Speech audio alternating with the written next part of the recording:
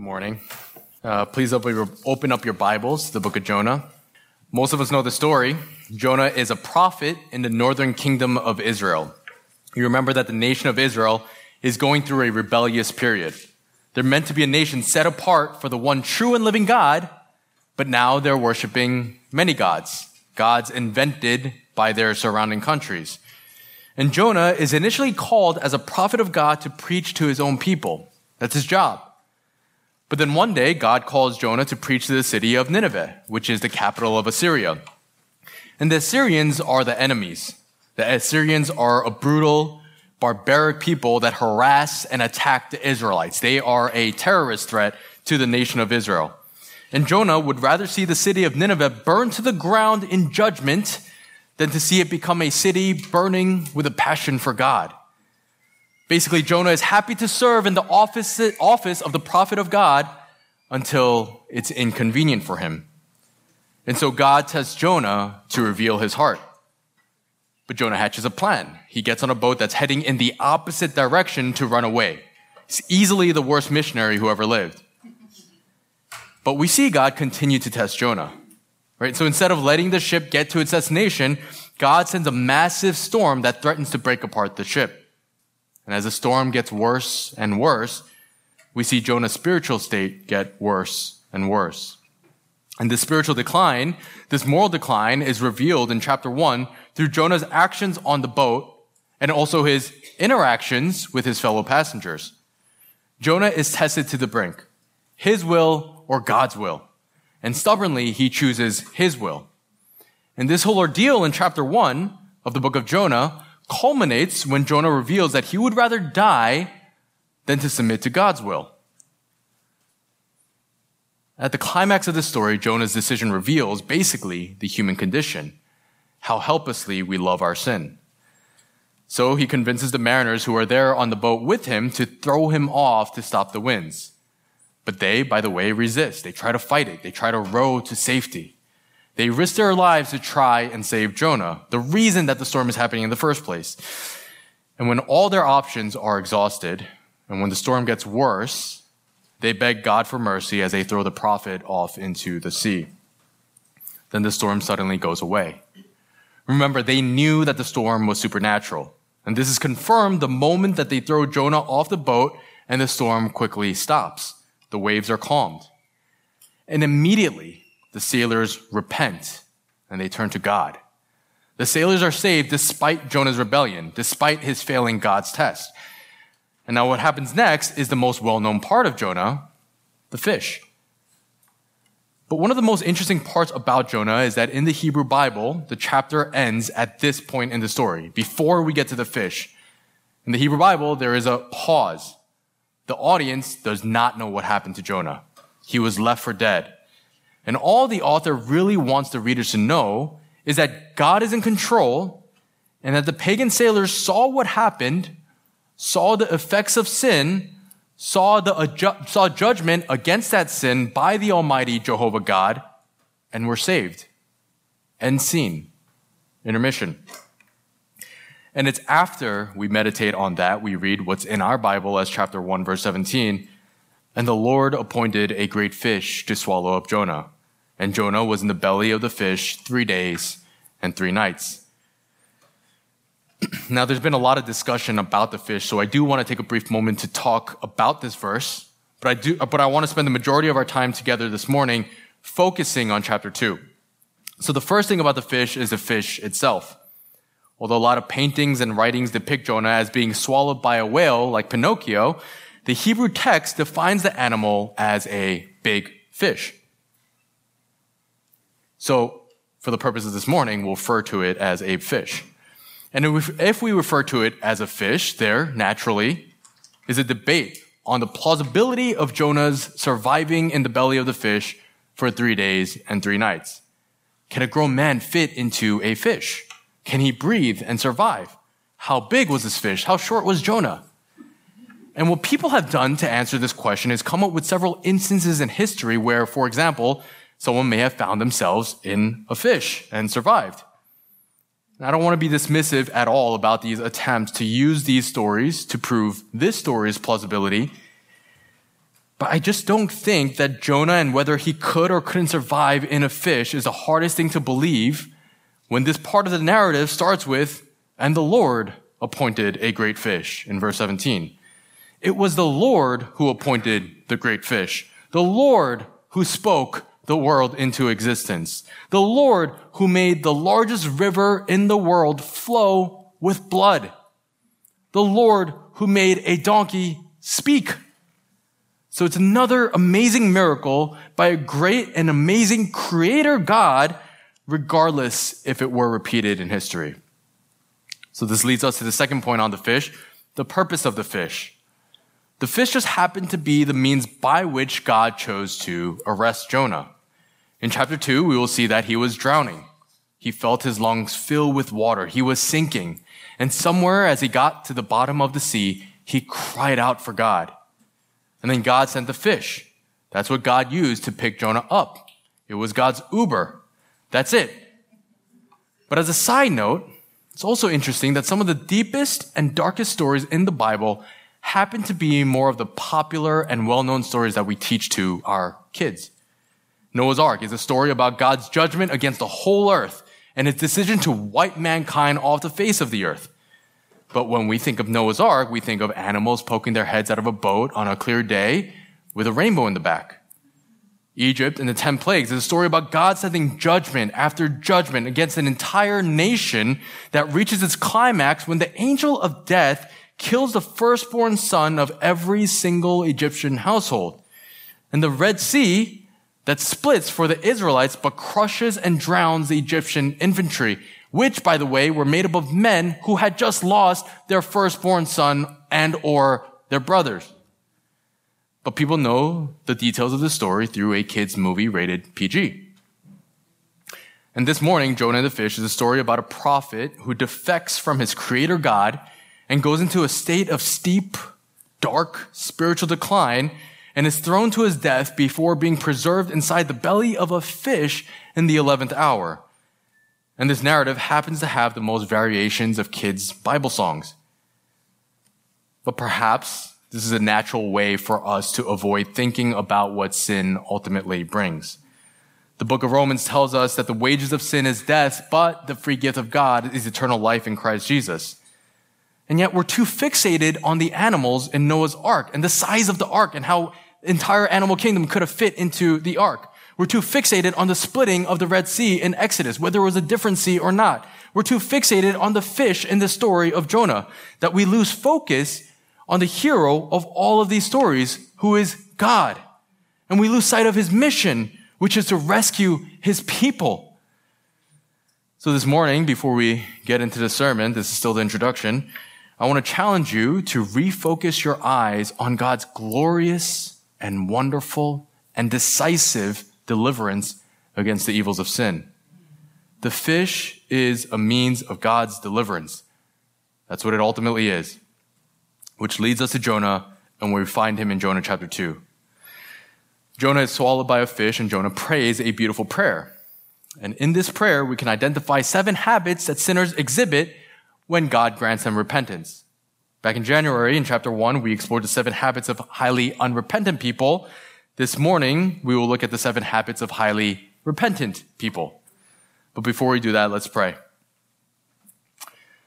Father in heaven, Lord, we thank you once again for who you are.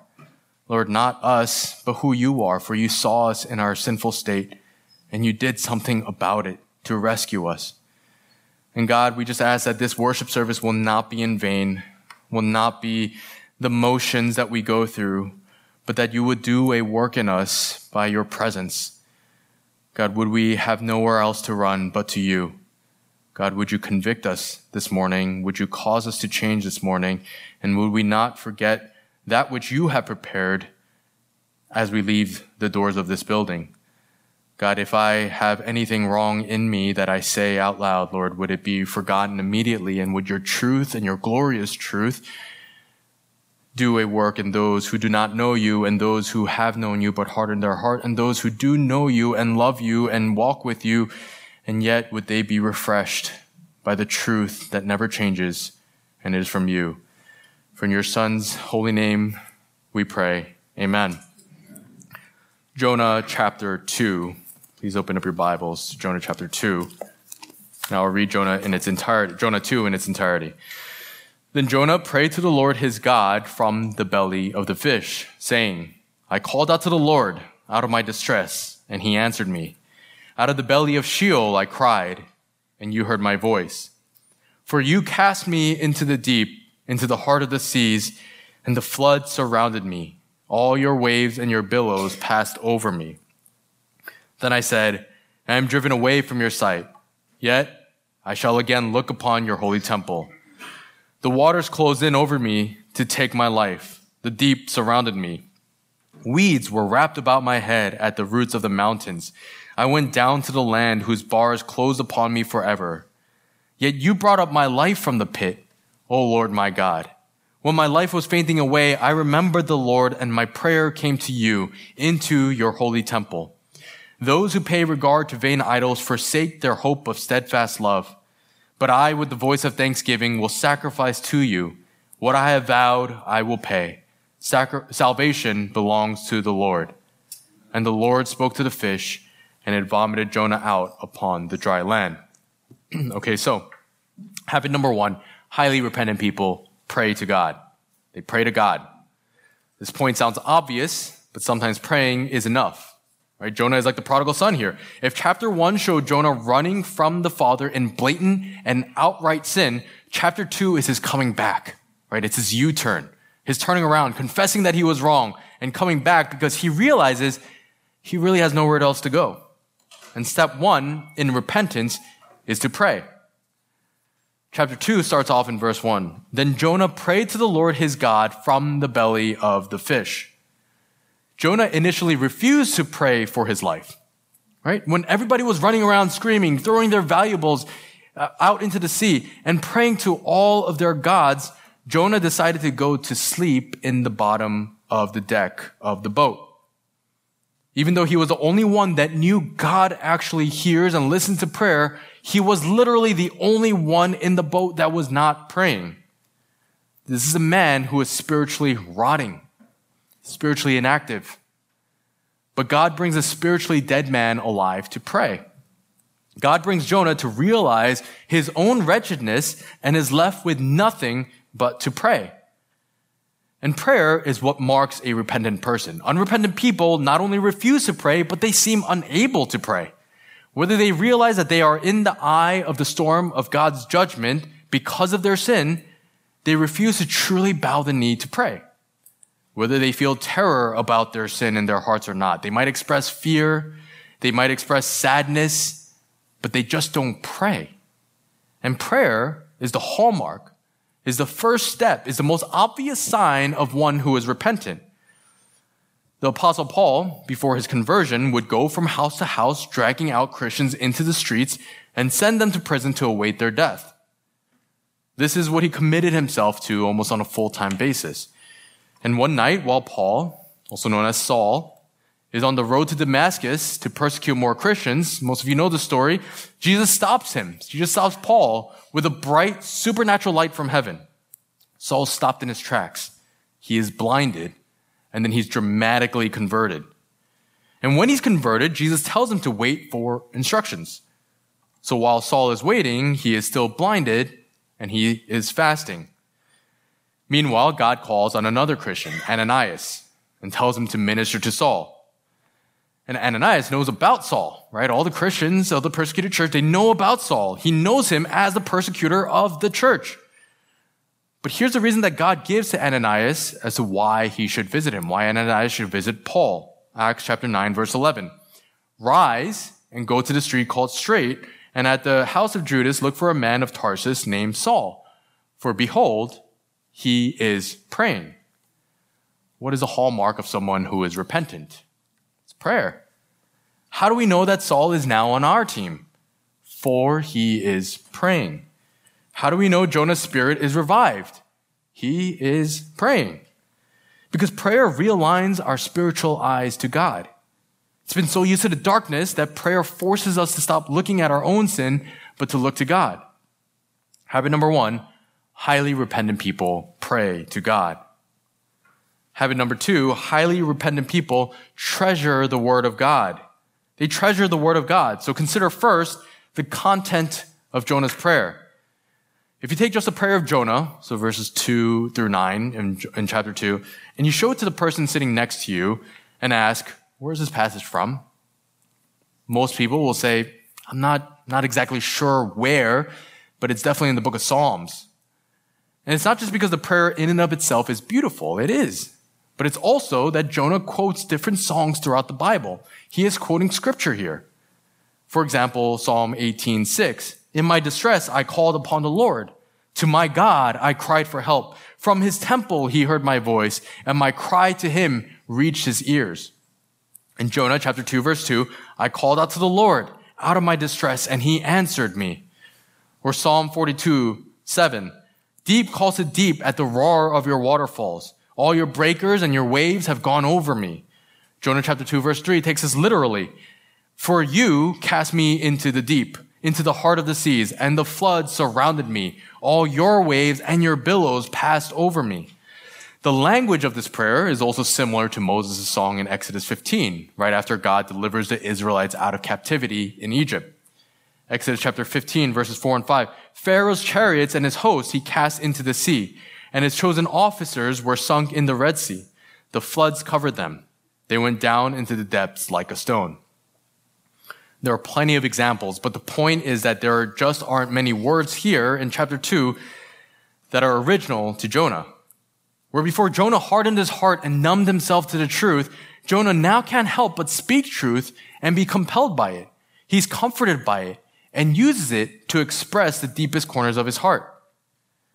And not only is Jonah speaking the word of God, he is trusting it. Verse 4, yet I shall again look upon your holy temple. Verse 7, and my prayer came to you into your holy temple. The reason that Jonah continues to bring up and mention holy temple, is because Jonah knew that in the entire universe of all things created, the temple is where God has said he will make his promise known. In the Old Testament, the only place in the world where people can atone for their sins against the holy God is at the temple. There was no other place where God's wrath against sin was satisfied and made known to the people of the earth than the temple. So Jonah remembers this and clings to this and trusts this. He is aware of the word of God and looks to it to find his hope. And this is true for people who are repentant. Repentant people require the word of God. They have an insatiable hunger for it. They can't help but to speak it, to hear it, to devour it, and then to cling to it.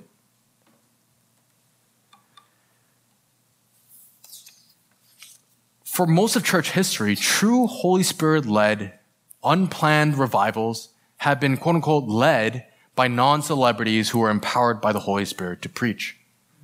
For all of church history, the people didn't require much of the preacher.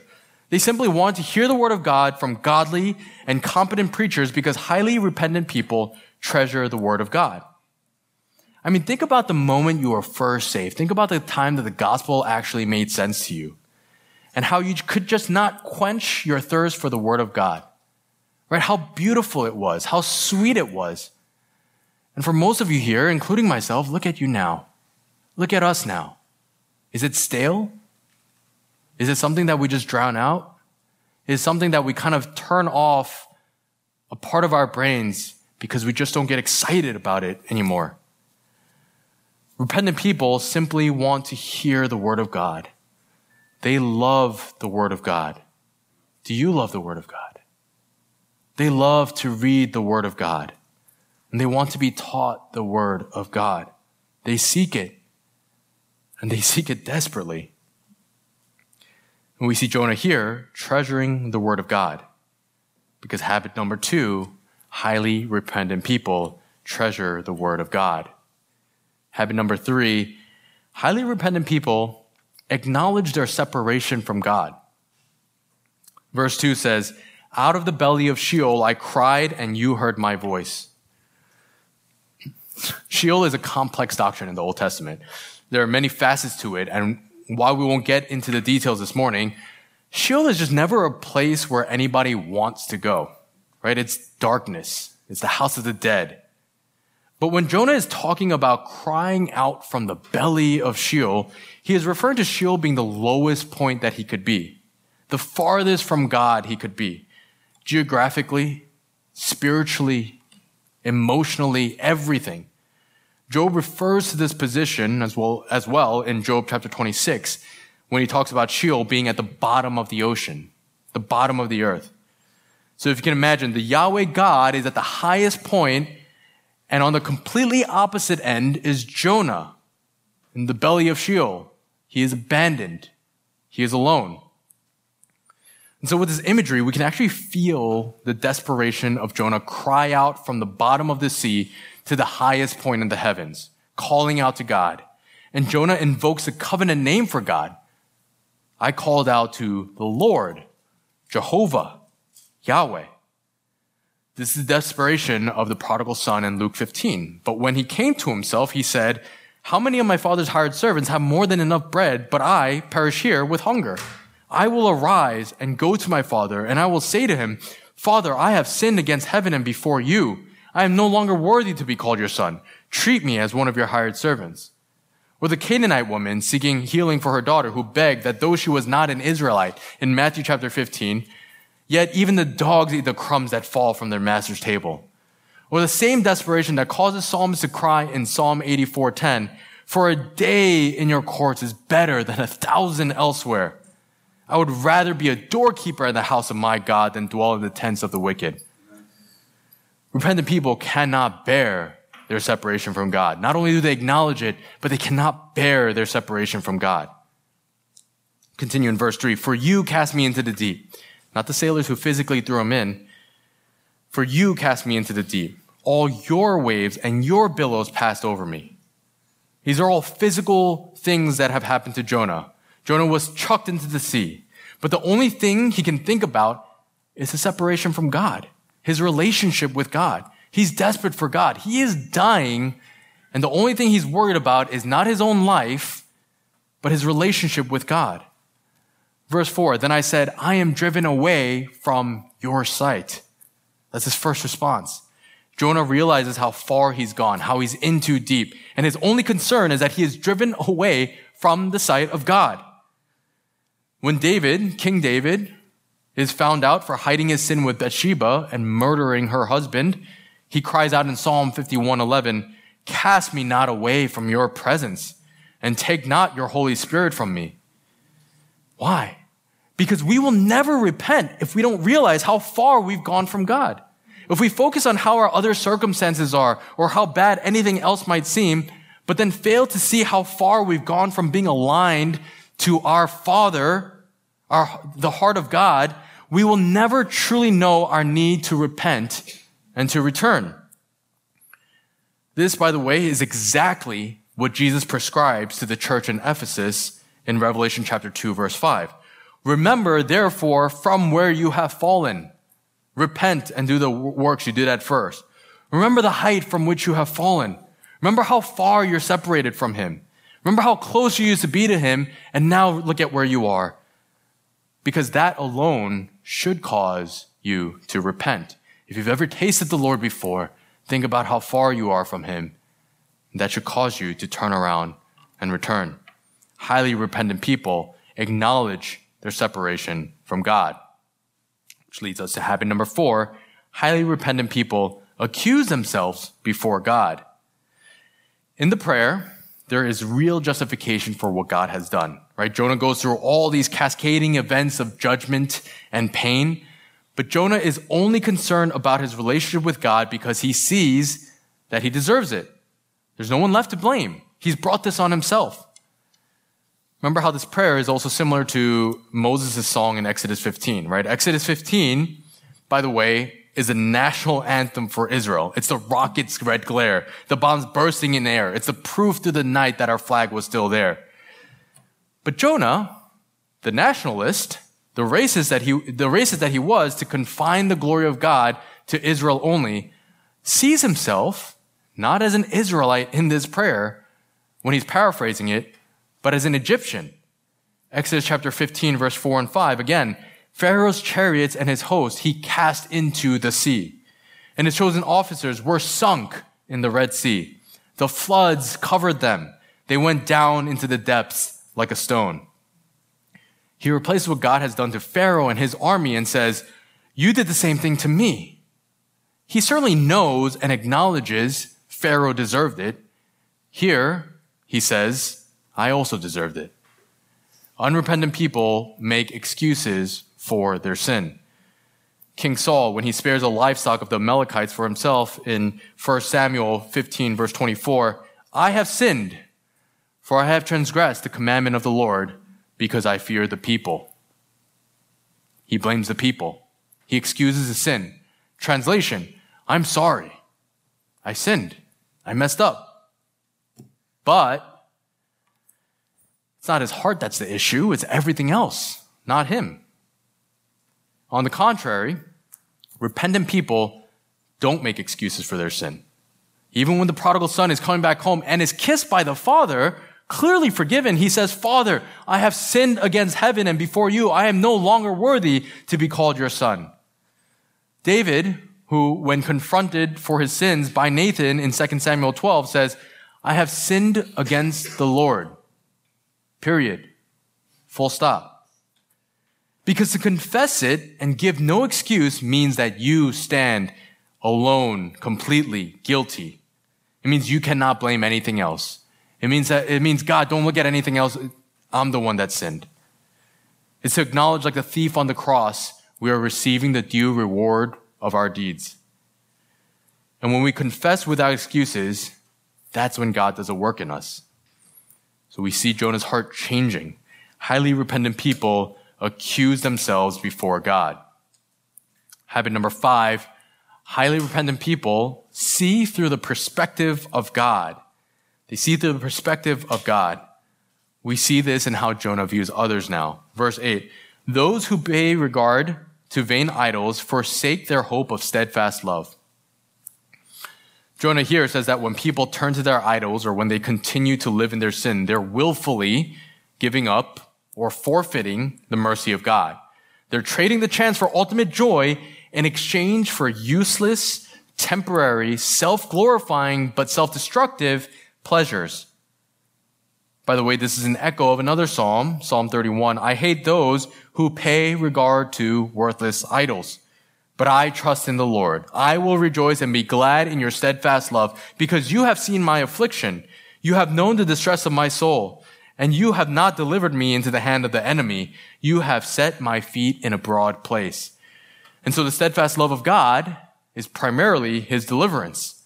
And Jonah is thinking about others with regards to this. First, he thinks about the sailors. Flashback to Jonah in chapter 1. He's standing on the boat as it's pouring down on the deck. The ship is rocking back and forth because of the winds. And the pagan sailors are gripping on the sides of the boat to gain footing. And they are yelling. They're looking up into the sky and crying out to their gods. And yet Jonah, he's woken up, he's on top of the deck, refusing to pray, and he's looking at all of this and thinking about how foolish they look.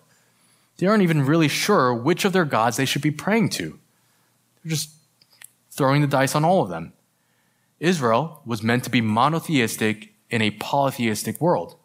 Salvation belonged to Israel, and only Israel. But now, instead of judging, Jonah realized that they were getting farther from the Lord, farther from salvation. He's seeing how God saw the pagan sailors before he saved them. Furthermore, he is also thinking about his own people, right? The people of Israel. He's thinking about the people that he actually loves. Remember, Israel is an idolatrous nation, paying regard to the idols of foreigners. This is an indictment to his own people. It's one thing as a preacher to preach the truth to a people, and it's a completely different thing to see the people and preach seeing through the perspective of God. So naturally, when the repentant person sees the world, they will have a desire to evangelize as they will see the world like God sees the world. Matthew chapter 9, verse 36. When Jesus saw the crowds, he had compassion for them because they were harassed and helpless, like sheep without a shepherd. Jonah had no compassion for the people of Nineveh. Jonah had no compassion for the pagan sailors. And yet now Jonah is considering the people who are unsaved. Highly repentant people see through the perspective of God. Habit 6, highly repentant people welcome the discipline of God. They welcome the discipline of God.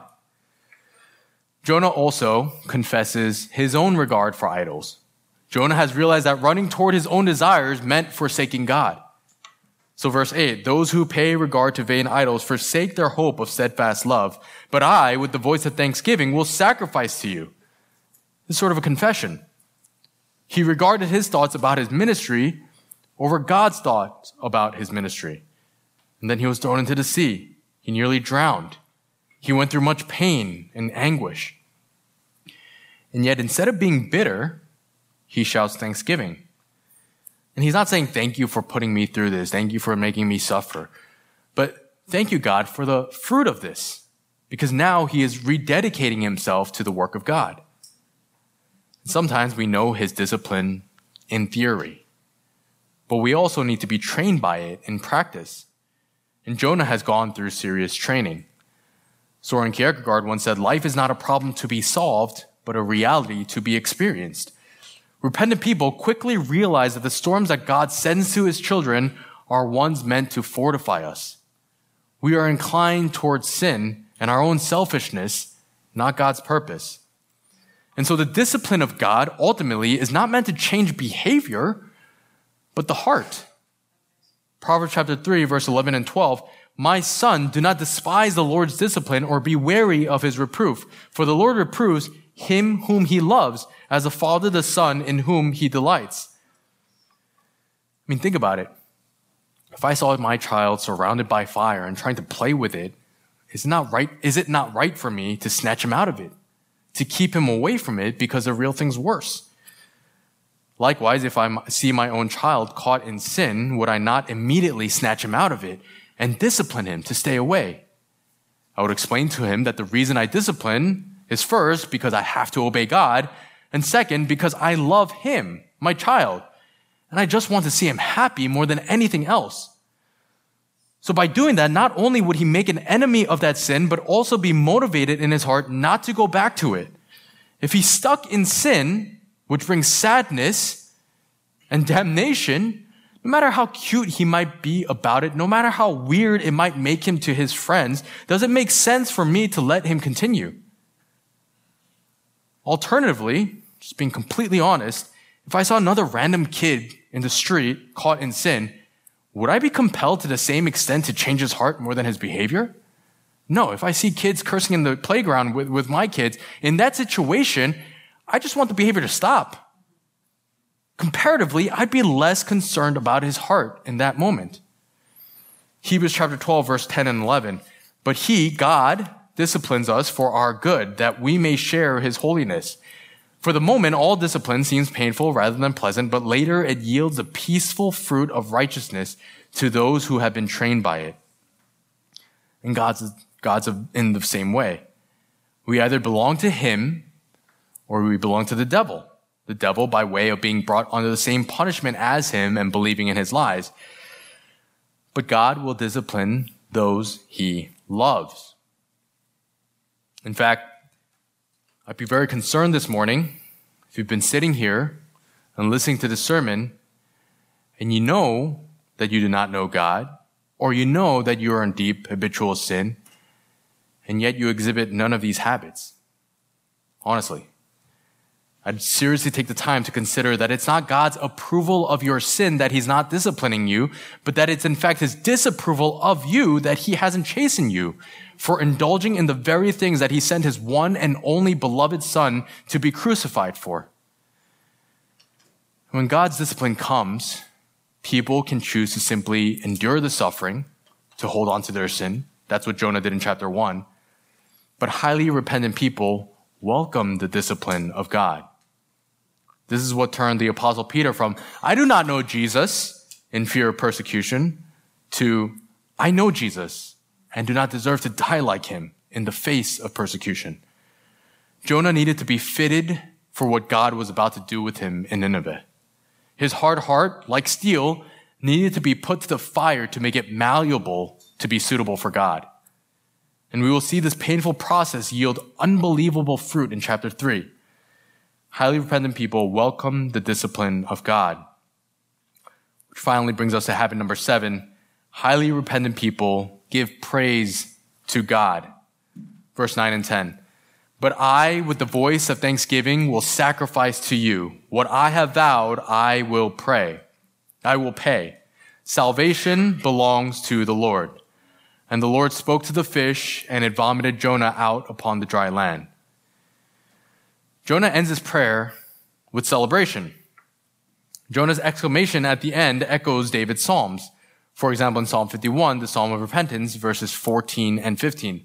Deliver me from blood guiltiness, O God of my salvation, and my tongue will sing aloud of your righteousness.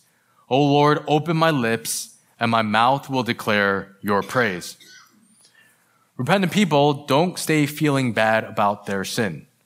They confess their sin. They feel shame over their sin. They forsake their sin.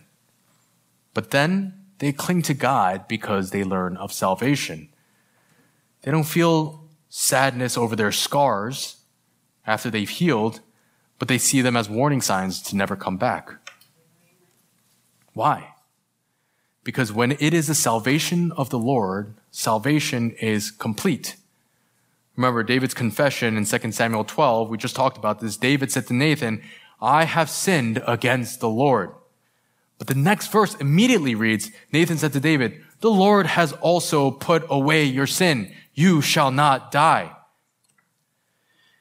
The entire first half of Jonah is a beautiful picture of salvation. Jonah runs at full speed into death through his sin.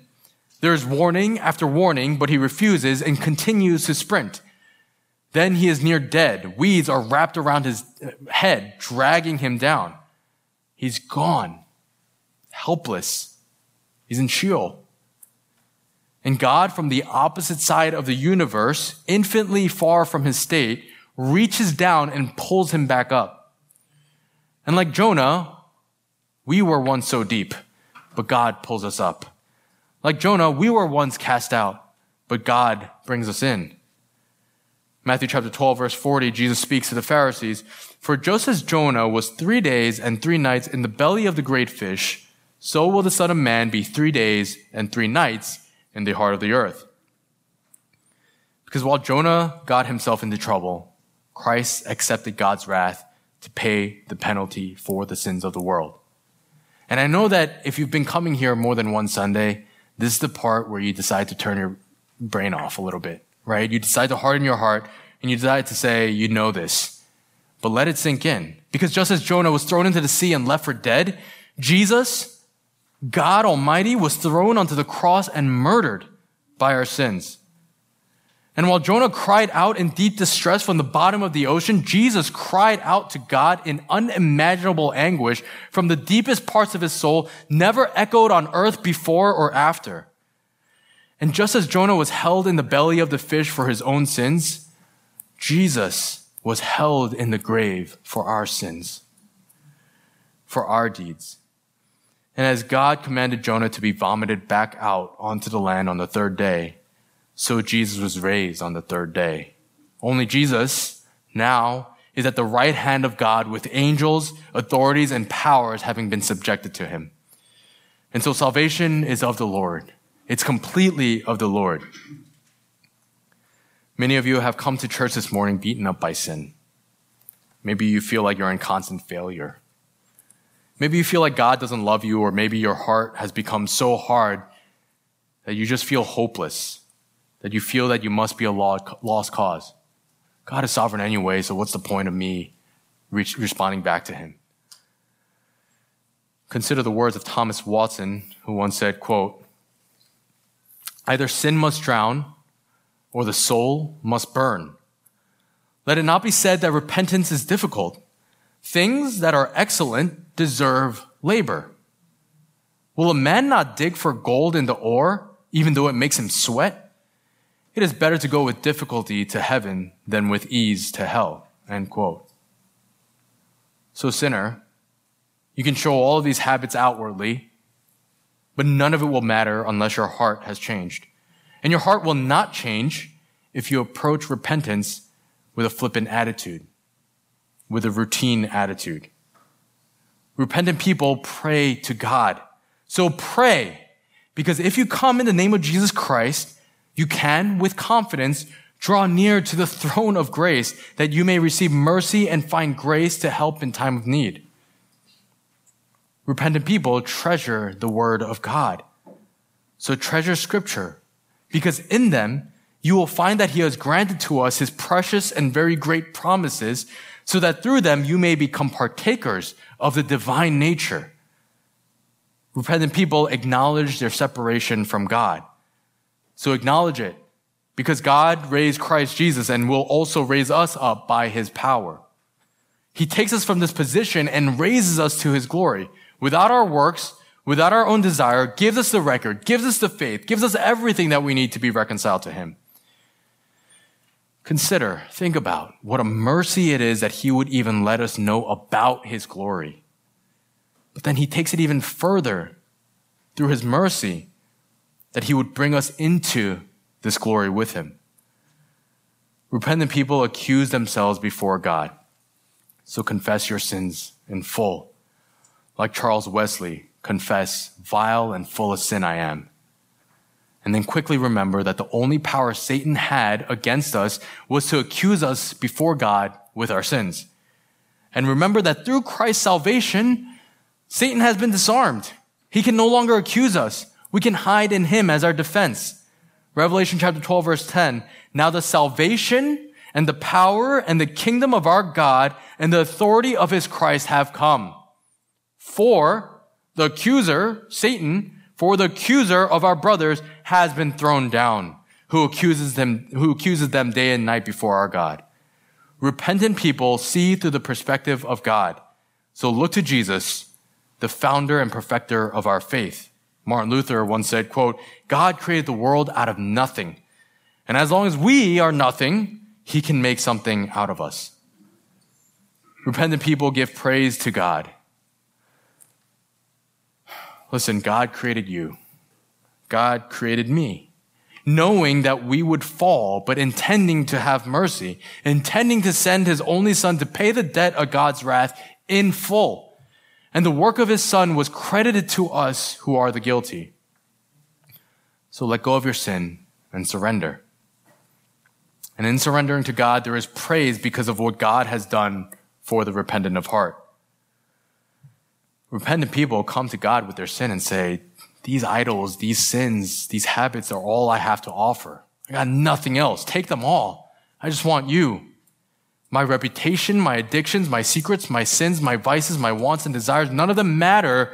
I'll gladly give them up. I'll thankfully give them up because the kindness and love of God appeared toward men, not by our works of righteousness, but by the washing of regeneration and renewing of the Holy Spirit, making us heirs according to the hope of eternal life. It's not with my authority that I speak to you this morning. It's God's word. God who commanded the fish to swallow Jonah, he commands the fish to spit him out. And when he spat out, a new man has arisen. Jonah thought he was facing down the barrel of the gun, but now he is alive. He is breathing fresh air. He never thought he would again see sunlight, but now he even feels the rays on his face. He has been stirred. He has new life. And the same hope, the same renewal, this new life is for you, for those who repent. Surrender yourself to God. Let's pray. Father in heaven, we worship you this morning because you are glorious, because you are holy, because you are worthy. And God, would you, by sending your Spirit to illuminate our hearts, to see your Son, Jesus Christ, and the work that he has done and the love of God the Father, would we be made worthy of you? And would you allow our worship to be worthy of you? In your Son's name, the only name by which we can come to you to pray and confess our sins, in the name of Jesus Christ we pray. Amen.